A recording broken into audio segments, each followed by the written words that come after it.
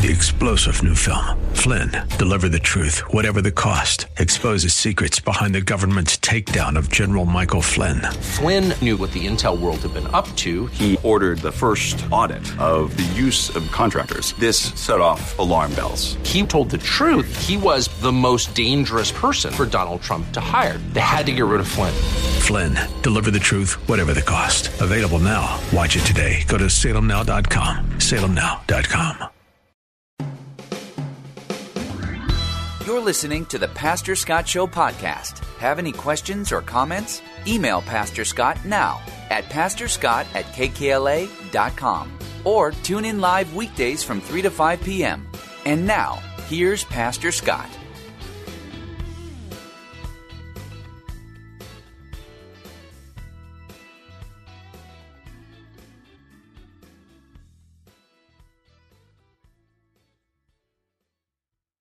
Welcome to the Pastor Scott Show. Call Pastor Scott now at 888-528-2557. That's 888-528-2557. And now, here's Pastor Scott.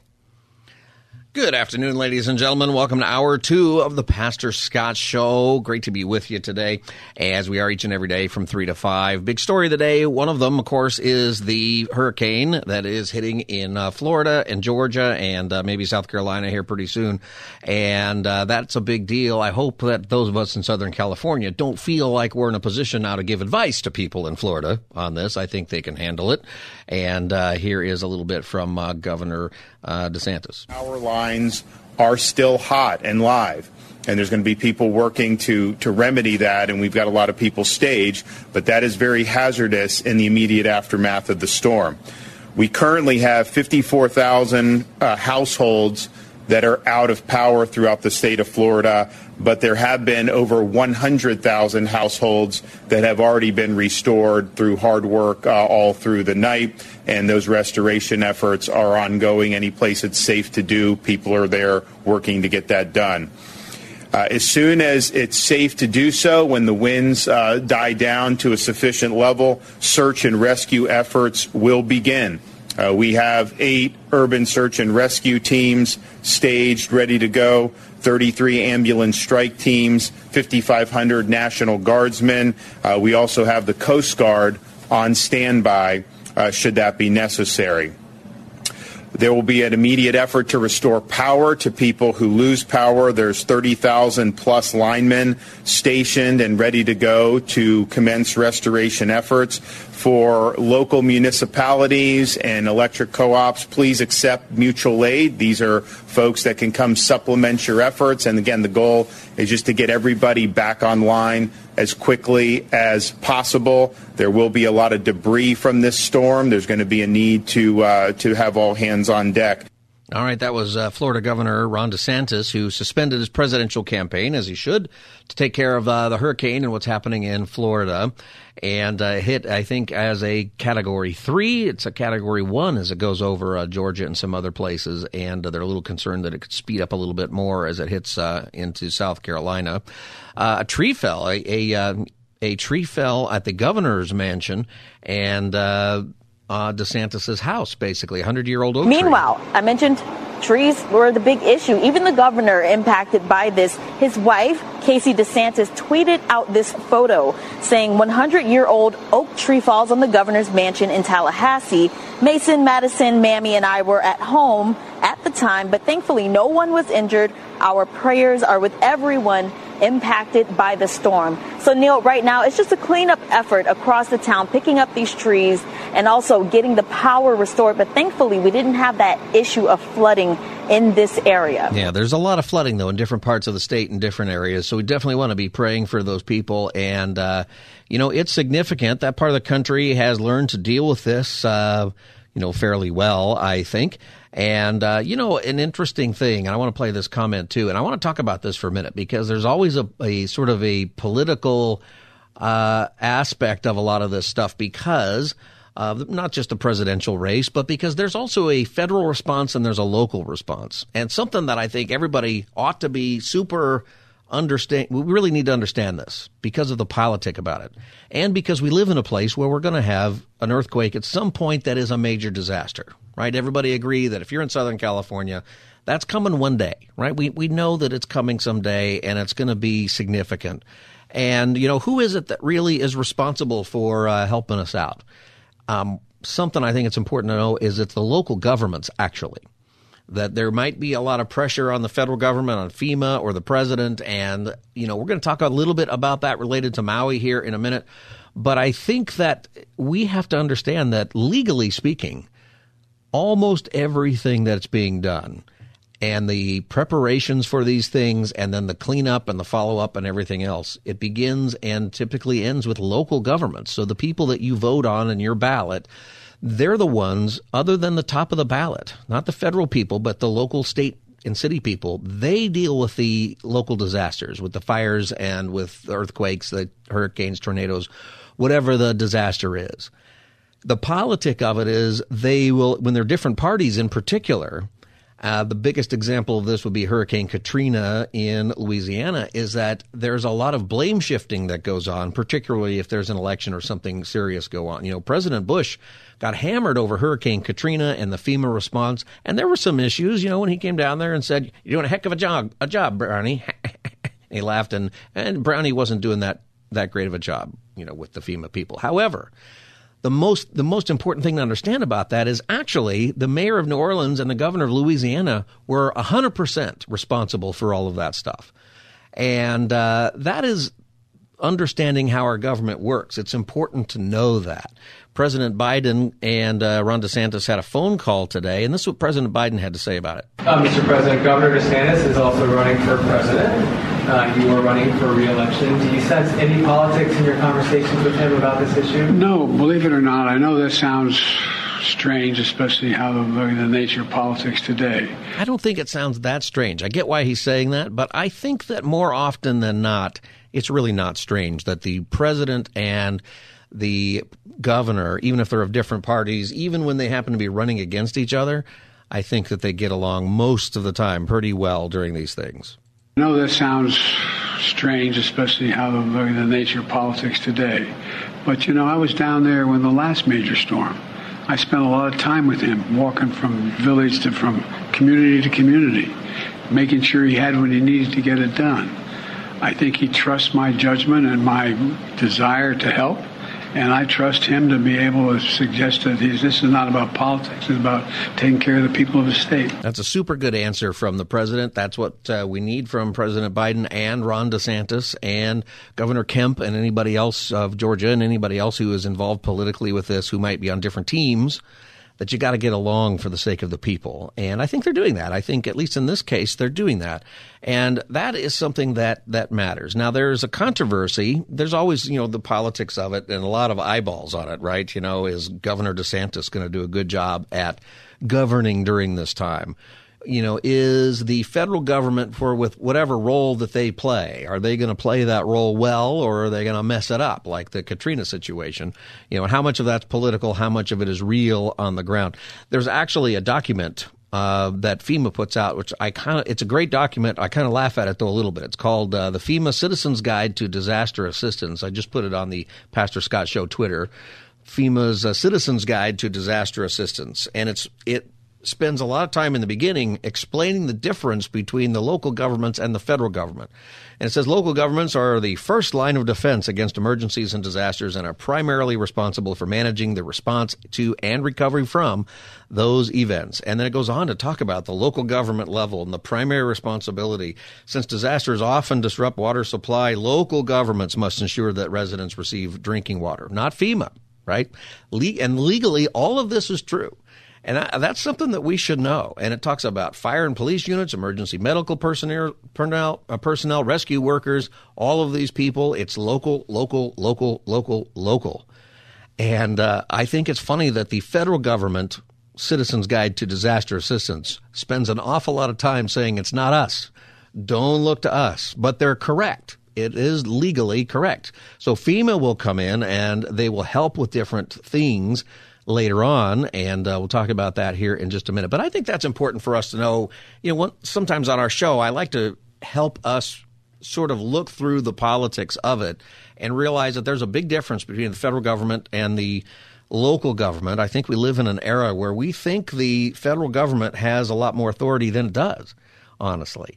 There's a lot of words that come from the federal government, but local matters a lot. I hope we learned that from the COVID, right? And from what might be coming up here pretty soon with perhaps more mask mandates. They really should wear the mask. See, that's a local government official right there who was asking kids to, telling kids they have to wear the masks or they can't go to summer school. That was from a superintendent in San Diego last summer. They really should wear the mask. Like you couldn't go to summer school in the summer of 2022 if you weren't wearing a mask. That's a local person, right? And whatever we have these things, it's important for us to understand this. I stress this because whatever President Biden might say about the COVID or about disaster response and stuff, there's some responsibility, but the local stuff matters.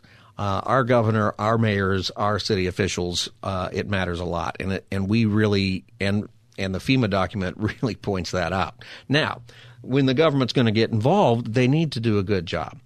All right, this is the Pastor Scott Show, 888-528-2557, 888-528-2557. If you want to join the conversation, Susan and Whittier, welcome to the Pastor Scott Show. Hi, Pastor. Hi, Susan. I'm calling because I went back to school when I was 50 years old, and I got my master's, and I decided that I was going to be a marriage and family therapist. And I just want to let you know the requirements to get a license. You have to do 3,000 hours, which is children hours, group hours, individual supervision, all that. Not only that, but when you have finished all your hours and presented that to the Board of Behavioral Sciences, you have to take a test. And Susan, this is hold on a minute here, Susan. So you're talking about age requirements? Because last hour we were talking a lot about the age requirements. Yeah. We've moved on to the hurricane subject now, but my goodness. No worries, but Susan. I'm just saying that there should be some requirements for a president because, with licensing for a therapist, it's to do no harm. Right. I appreciate all of that, so. Susan. And I think the way it fits in now, right, is that people are going to look at our governing officials to see if they're going to do a good job or are they a little slow on it, right? And that might have to do with age. But last hour, if you weren't listening last hour, thank you, Susan, for calling the Pastor Scott Show. We talked a lot about the age of our leaders and what to do about it because of some of the issues in the news today regarding that. It certainly fits into what's happening here, though, right, is that, if our leaders are incapable for one reason or another during a disaster, or they're too slow, or they don't understand what's happening, it can affect things. So to get back to the subject here, it's important that we understand that local governments are the ones responsible for really everything when a disaster comes. And just be aware that there's a shifting of blame that can happen and that does happen all the time in politics between local governments and between federal and state. But we are a nation of states. And that, if you understand that, you understand a lot of where we're coming from. Now, I'm telling you that story so I can tell you this. The Maui thing is coming into the picture because people are looking at what's happening at Florida and they're saying, you know what?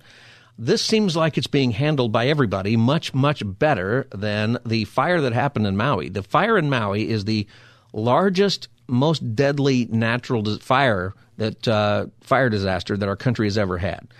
And they think the death rate is going to be anywhere between about 400 and maybe 1,000. And the numbers are kind of fuzzy. I was trying to read into that today because there's still hundreds of people missing. They put out a list of people missing yesterday, and I think about 400 people names, and about 100 people called up and said, I'm not missing, right? So maybe not 1,000 people dead, but it's going to be hundreds. It's a horrific disaster that happened in Maui, and there's going to be a lot of fights. And honestly, a lot of the criticism is because of what happened on the ground, and it's local officials. So President Biden's getting some flack, and I want to focus on one thing that the federal government is doing. It's the amount of money per household they're giving people for help there, because I did a bunch of numbers. If you want to know how much it would cost you to actually give people the maximum allowed by law in Maui, I'm going to tell you here in a few minutes. The number is 888-528-2557, 888-528-2557. But keep in mind that the Maui situation, the electric company, the local government, the people who did the sirens, the people who did the police, every local agency mostly, it sounds like pretty much messed up, and they're going to sue each other, and they're going to get sued, and there's going to be, a whole lot of stuff there. 888-528-2557 is the number, 888-528-2557. So President Biden's spokesperson, Karine Jean-Pierre, was asked about the Maui response versus the Florida response by Fox News reporter. This is how that exchange went. It seems like the hurricane response so far is robust. Did you guys realize that the initial Hawaii wildfire response was not that good?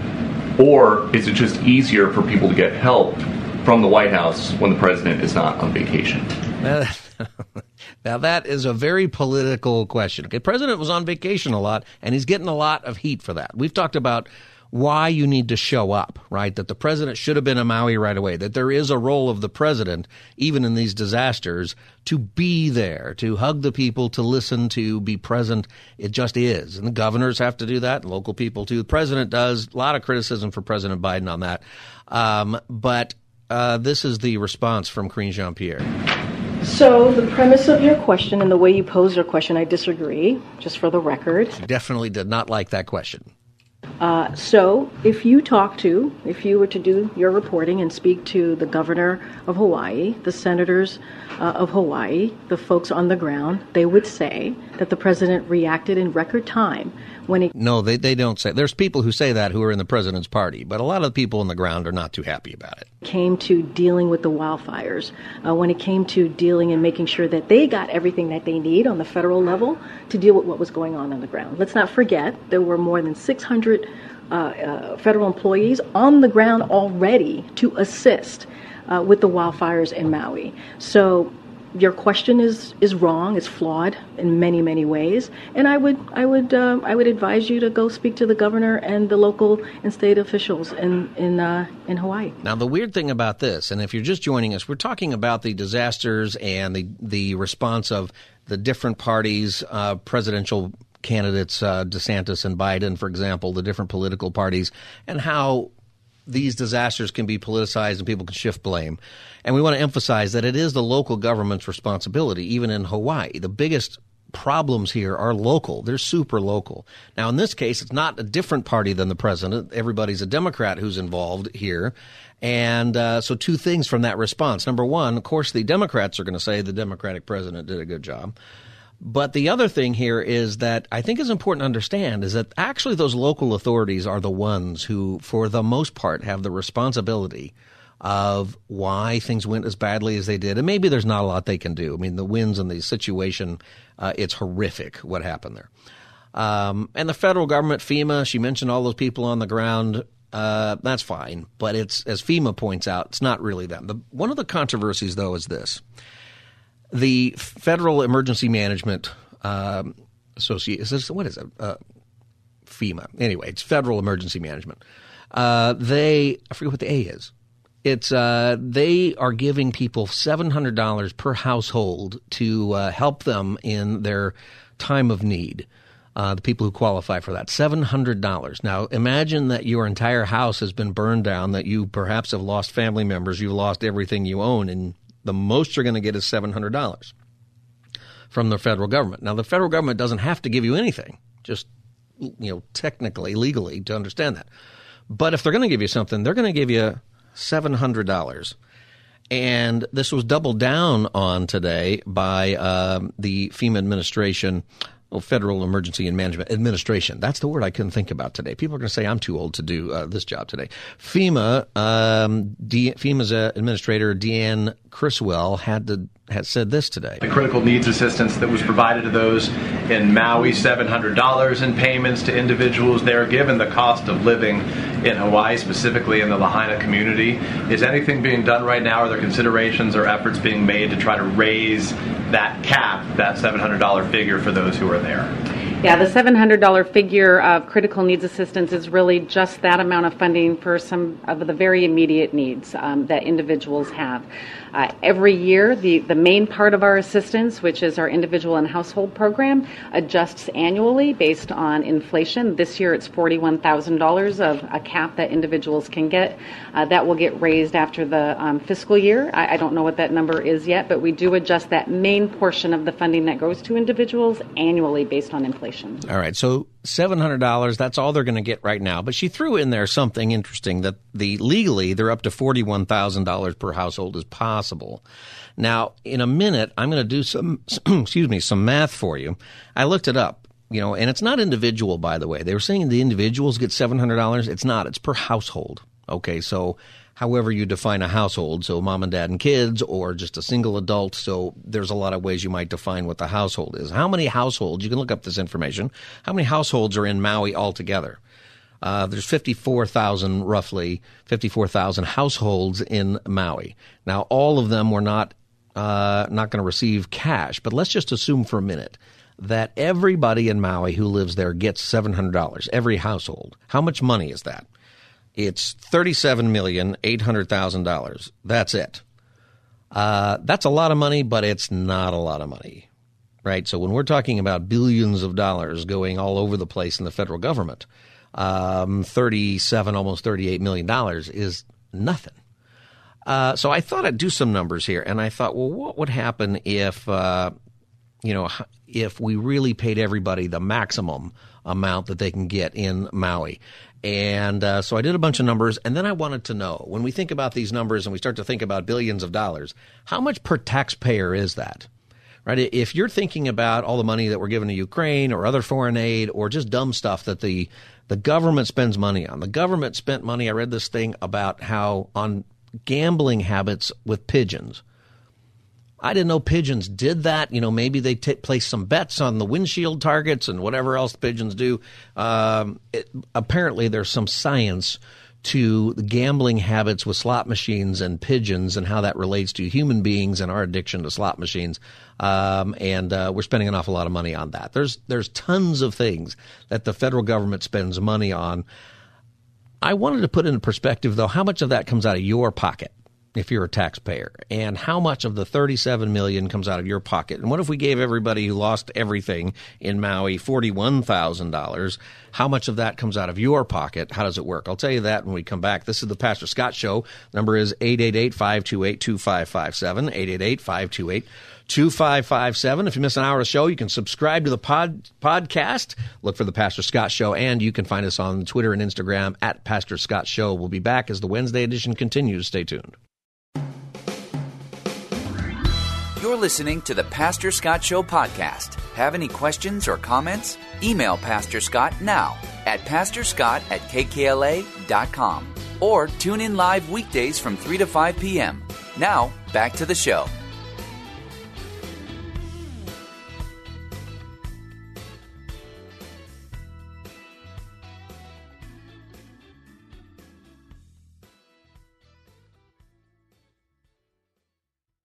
The critical needs assistance that was provided to those in Maui, $700 in payments to individuals there, given the cost of living in Hawaii, specifically in the Lahaina community.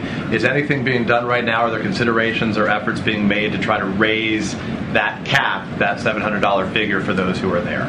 Yeah, the $700 figure of critical needs assistance is really just that amount of funding for some of the very immediate needs that individuals have.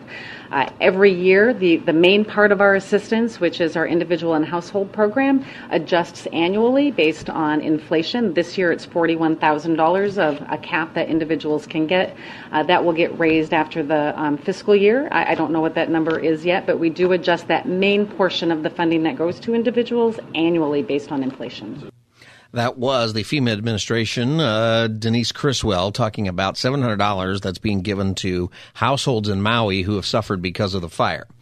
And there's controversy about how much money that's it. That's all you're getting is $700. In the last segment, we talked about the responsibilities of local government and how really they're responsible for all of this. But FEMA comes in and they do things. Right now, it's only $700. And it is significant that doesn't do a lot for you. It probably pays your last electric bill, which you have to pay to the electric company that burned down your house and did everything there. And, it's enough maybe to deal with some of that horrific things. I don't even know where you get your mail, actually, at this point, for a lot of people there who are suffering. But I want to do some math. And it's $700 per household. And I thought, I'm somebody who talks a lot about the national debt and how much money we spend. But if we're going to spend some money, this seems like a good place to spend some money. And I wondered, what happens? So you have $700. And what I did was there are 54,000 households on Maui. Not all of them are going to qualify for any money. They didn't suffer any loss of this kind. Everybody, I think, on Maui has suffered tremendously, actually. For sure, every person on Maui probably lost a loved one.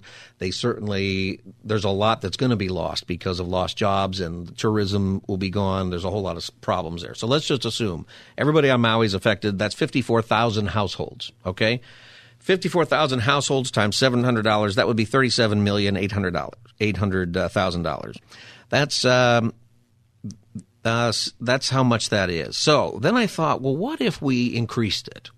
What if we said, you know what, I think those people deserve the maximum that we can give them. Apparently, the maximum allowable for FEMA to give to these houses right now is $41,000. $41,000 per household.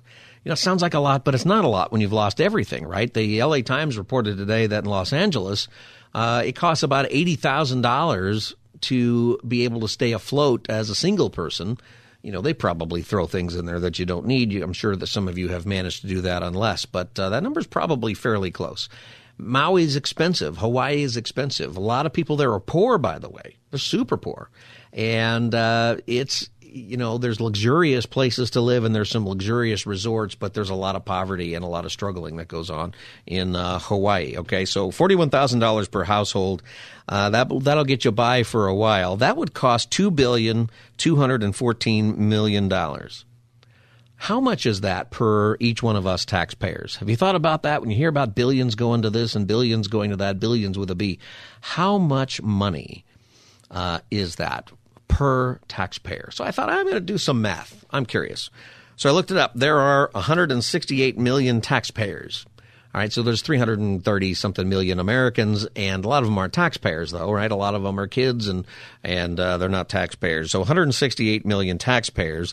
But out of the 168 million taxpayers, it's 112,000 people who actually pay taxes.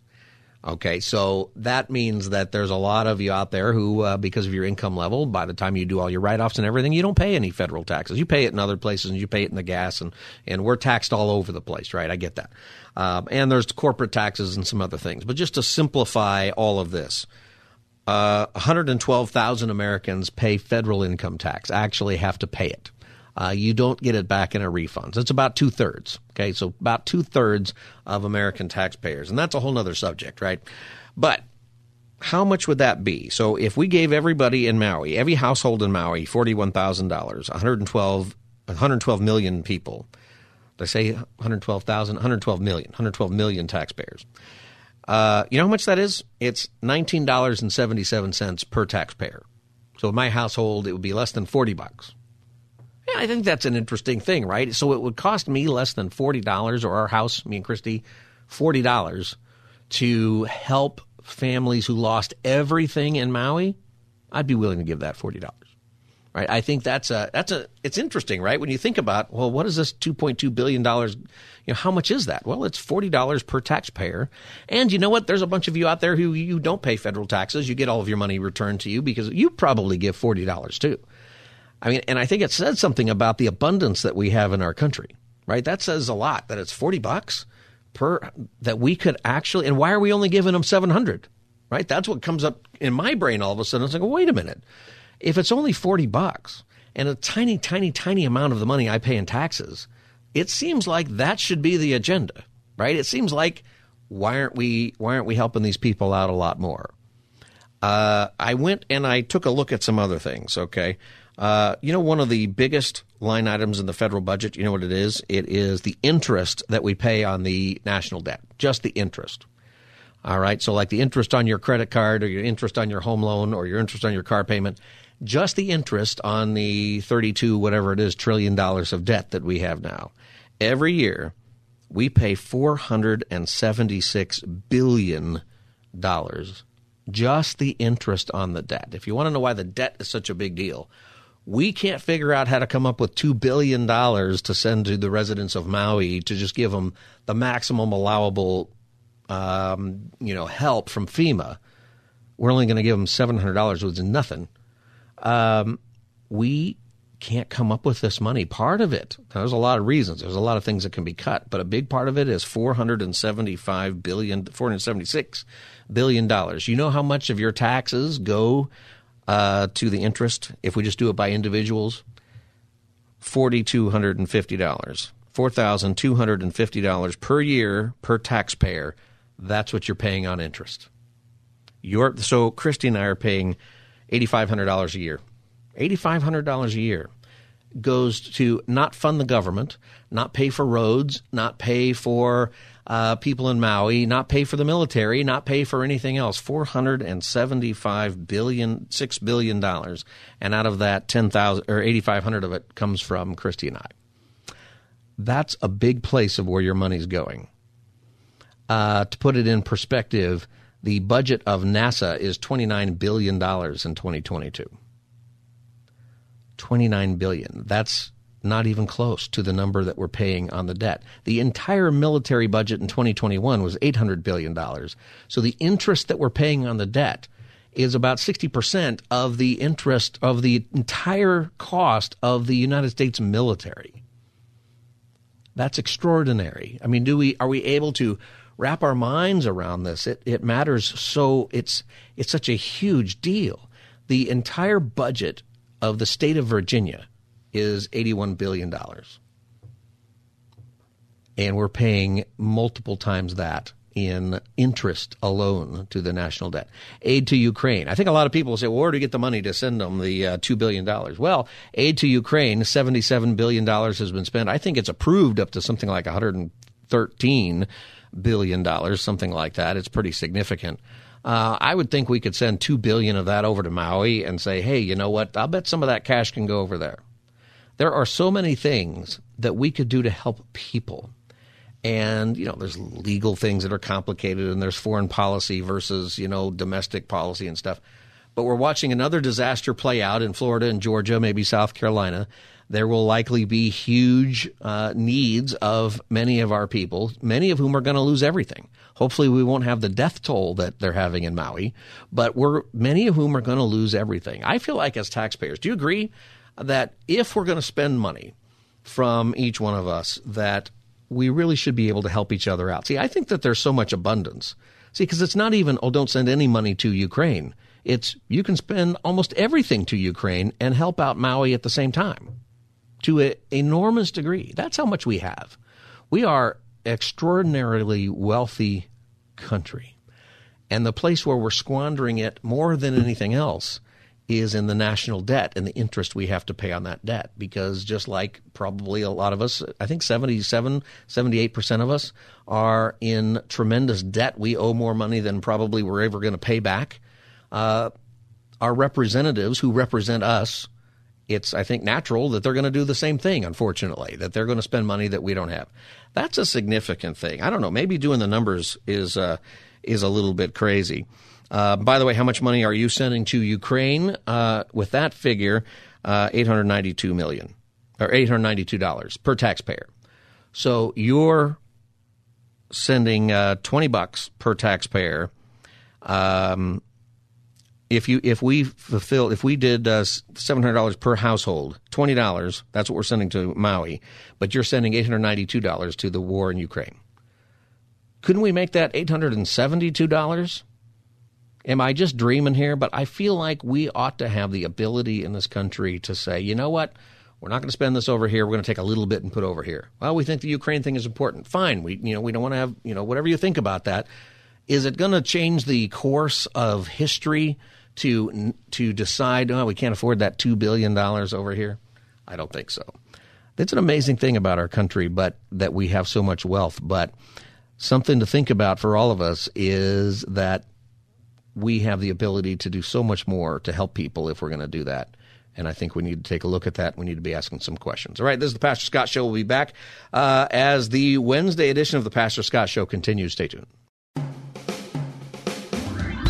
You're listening to the Pastor Scott Show podcast. Have any questions or comments? Email Pastor Scott now at pastorscott@kkla.com or tune in live weekdays from 3 to 5 p.m. Now, back to the show.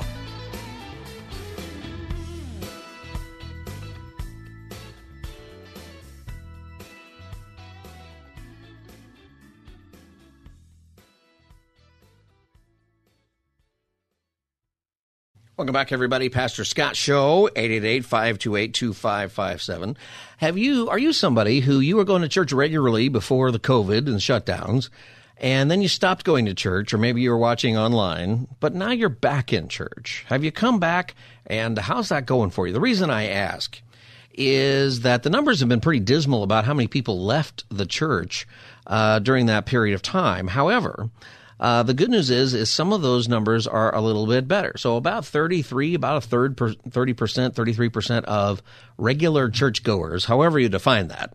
It's a scary thing to define that because it's often defined as once every 6 weeks. Like you're a regular churchgoer if you go once every 6 weeks. So that's 8 times a year. That's it? You're regular in 52 Sundays? And does that include Christmas and Easter? Those probably shouldn't even count, right? There's people who never go to church who go on Christmas and Easter. Down 30%. But over the past year, according to an organization called the Unstuck Group, church attendance, in-person church attendance is up 22%. And that is really, I think, the first time since the shutdowns that people are going back to church. I think that's a good number because I think we need to be together. We need to be in person. And the number of online viewers, church viewers, went down 6%. Now, it's probably because a lot of those people started going to church in person, right? So that's, I think, where some of that is. But, and it's not that there's something wrong with the online church in certain circumstances. There was a week, several weeks ago, where two of us were sick, and we decided, okay, we're not going to go to church. But the thing is we got to watch it online and from our living room, and that was great. We got to keep up with what's happening at church, but we don't want to be, and I don't think you should be, the person who never attends a church service somewhere, unless you physically can't. I mean, some of you have a reason. But that you're not part of fellowship somewhere, that you're not engaged with other believers if you're a Christian, or if you're somebody who is seeking out spiritual things. The online stuff might be great for you because, to a certain degree, because you don't have to worry about people asking you questions or whatever anxieties you might have about going to see a group of people. But the problem is that there's nobody to get in a relationship with. There's no follow-up. Nobody knows you're there. And there is a great, tremendous benefit to actually showing up and actually being at church. And churches, I think have seen this. So, I mean, a lot of people who didn't return to church, maybe a lot of you realize, what, I'm not sure that I'm even a believer, and you're struggling in your faith for various reasons.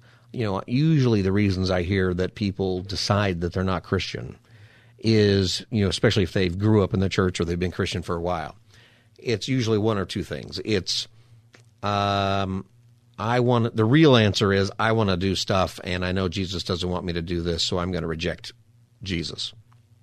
And that's the scary thing, but that's you yourself are making you the Lord and Master of the universe and what's right and wrong, and you're making that choice to do that, and I think you should be thinking a little bit more about what it means that there would be a God of the universe and the authority that God would have. But that's where a lot of people, you might say it's other things, but sometimes it's that. But then there's a lot of people who I think get discouraged about church because they'll say things like, well, it just didn't work out for me. And I think that means a whole lot of stuff. I think some of what that means is I had expectations of church or of God or of Christians that weren't met. And that can be discouraging, and I get that. I think you still need to make sure your focus is God and not the people who show up to church and not, how a church service goes and other things, because those things are changeable, and you can find a different church. There's different ways of participating, and there's some Christians who are jerks to you, but there are Christians who are super nice to you and who are doing the right thing. But regardless of what that situation is, Jesus died for your sins. That's what church is about. It's not about how you can make it through the week. It's about how you're going to make it through eternity. And part of how you make it through the week, though, is you realize that God has provided the way for you to make it through eternity. And also, while you're stuck here, you are here with a mission to let other people know about Jesus, and you are given the body of Christ here on earth to go to church. So good news, 22% in-person attendance over the last year. That includes everybody, including kids, okay, according to the survey. I thought that's pretty good. Have you gone back to church? Did you leave for a while and you came back? I'd love to hear your story. 888-528-2557, 888-528-2557. The online stuff is down 6%, like I said. I think that's good. Giving is down, and that's something that is it's just a big deal because your church has to operate. You know, there's a lot of negative. I always felt bad as a pastor talking about the money thing at all, you know, for a while, especially when I got started. There was a lot of scandals with TV evangelists and people stealing the money and lots of things that really hit the news, right? As, oh, look what this terrible church did, or this bad pastor, and, you know, this person did that. But, you know, most churches are not flush with cash anyway, right? You drive down the street and most churches, even the bigger ones, things are tight. And the pastor is not getting paid that much, and most of the time your pastor is not getting paid enough to live here in California. I know so many pastors who are driving for Uber and they've got other jobs. Most of my time as pastor, I spent a lot of time doing other things to try to make up the difference. That's the reality for most, and most churches are spending the money correctly. Most churches are responsible with all the things. And, you hear the bad stuff on the news, and I was sensitive to that a lot as a pastor and preaching about it till I was convicted really by the understanding that Jesus talked about money all the time. And it is the thing that we think about. So on the one hand, your church needs to be upfront and transparent and all those things about where the money goes.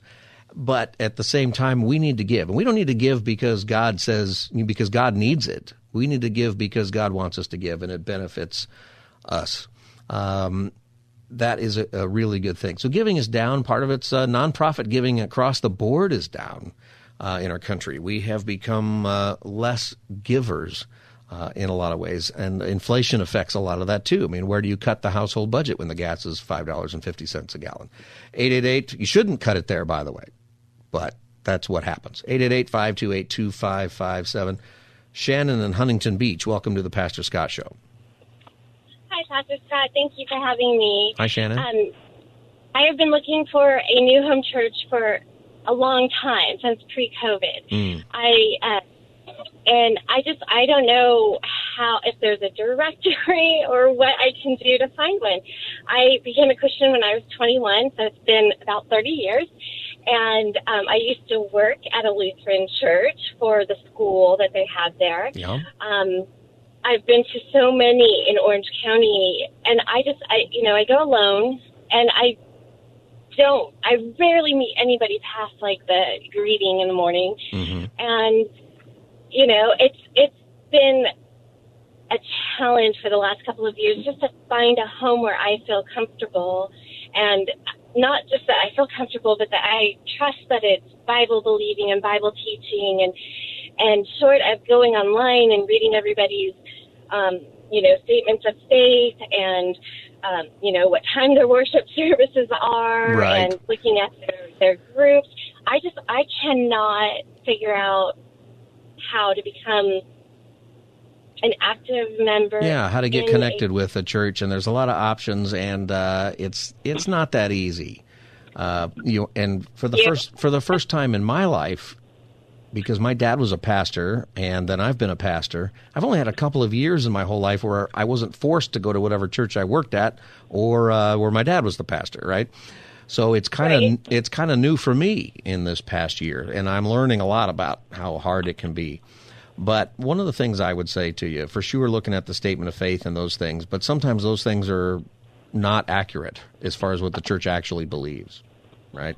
Right. And I think you have to. I think you've got to spend some time at each church. I think that's the hardest thing to do, because your first impression might not be very good, or it might take you a while. You're not going to get relationships right away. You got to kind of go there for a while. You got to probably join a small group. There are things you got to do to commit for a period of time, and then if you decide that's not the place for you, it's a bummer because you got to start all over. Yeah. Right. Yeah. And that's pretty hard. So here's what I'll tell you. For sure, you want to go to a church that are Bible-believing. And what you need to know is, do they believe the Bible is true? Meaning that whatever the Bible says, if it's interpreted correctly, is that completely true? People can disagree on certain things, but do you acknowledge that the Bible has authority, or does the pastor have authority, right? Can the pastor say, well, I don't think this part of the Bible's true? If so, don't go to that church. Make sure you're going someplace where they believe the Bible's true. Find a church that helps you get to know people in small groups, or something that is social or missional. Like if they have a mission thing going on, if they're going to Mexico, or they have a neighborhood thing, or they go feed the homeless, some of the best ways to get to know people are to go serve with them, even serve in a kids ministry or whatever, and do that. But I think one of the hardest things to do is to give it time, but that's what I would tell you, is to give it a few months. You find one that you feel like this might be okay. It's not going to be perfect. No church is perfect. Right. And you'll discover in time. You might go to the perfect church for a while, but eventually you'll find it's bad. I had a guy one time, he and his wife came to see me, and she was telling me that she's not leaving the church they're in. He's going to leave. And she said, it's not because of you. It's because he leaves the church every 6 months, and I'm tired of moving. And right. He thought we were the greatest thing ever. He heaped so much praise on me and our church, the greatest perfect church. He finally found it. And I thought, I'll give this guy 6 months, because we were not the perfect church. And sure enough, 6 months later, can't even remember what he got mad about, but it was dumb. But he was out. Right. You gotta be committed in there. You know what? Send me. You're in Huntington Beach. I am. Yeah. Send me an email at pastorscott@kkla.com. Okay. And I'll send you a few places, and hopefully you haven't been there. And if you have and you didn't like it, I'll make sure to let the pastor know he's a loser. I'm just kidding. That part there. All right. I will definitely email you, and thank you. But right. I will email you. I'm driving, so I'll do All it right. later. But thank you Yeah. so much. Thank you, Shannon, very much. I know it's hard finding a place. By the way, KKLA's Pastor Impact Pastors Conference is coming up September 21st, and I'd encourage you, if you're a pastor or ministry leader, to go to that.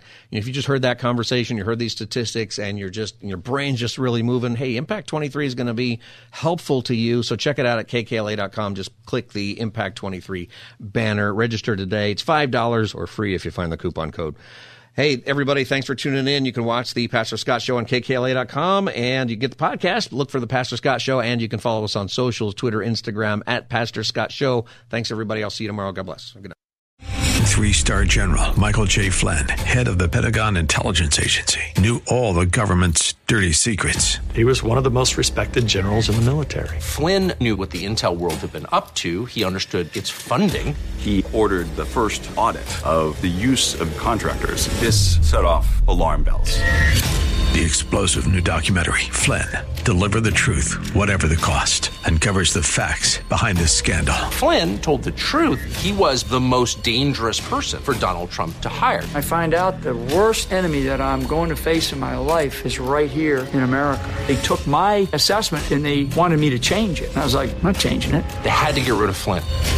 With in-depth interviews, archival footage, and never-before-seen personal records of the man behind the headlines. I just felt like I was drowning. Flynn, Deliver the Truth, Whatever the Cost. Available now. Watch it today. Go to salemnow.com. salemnow.com.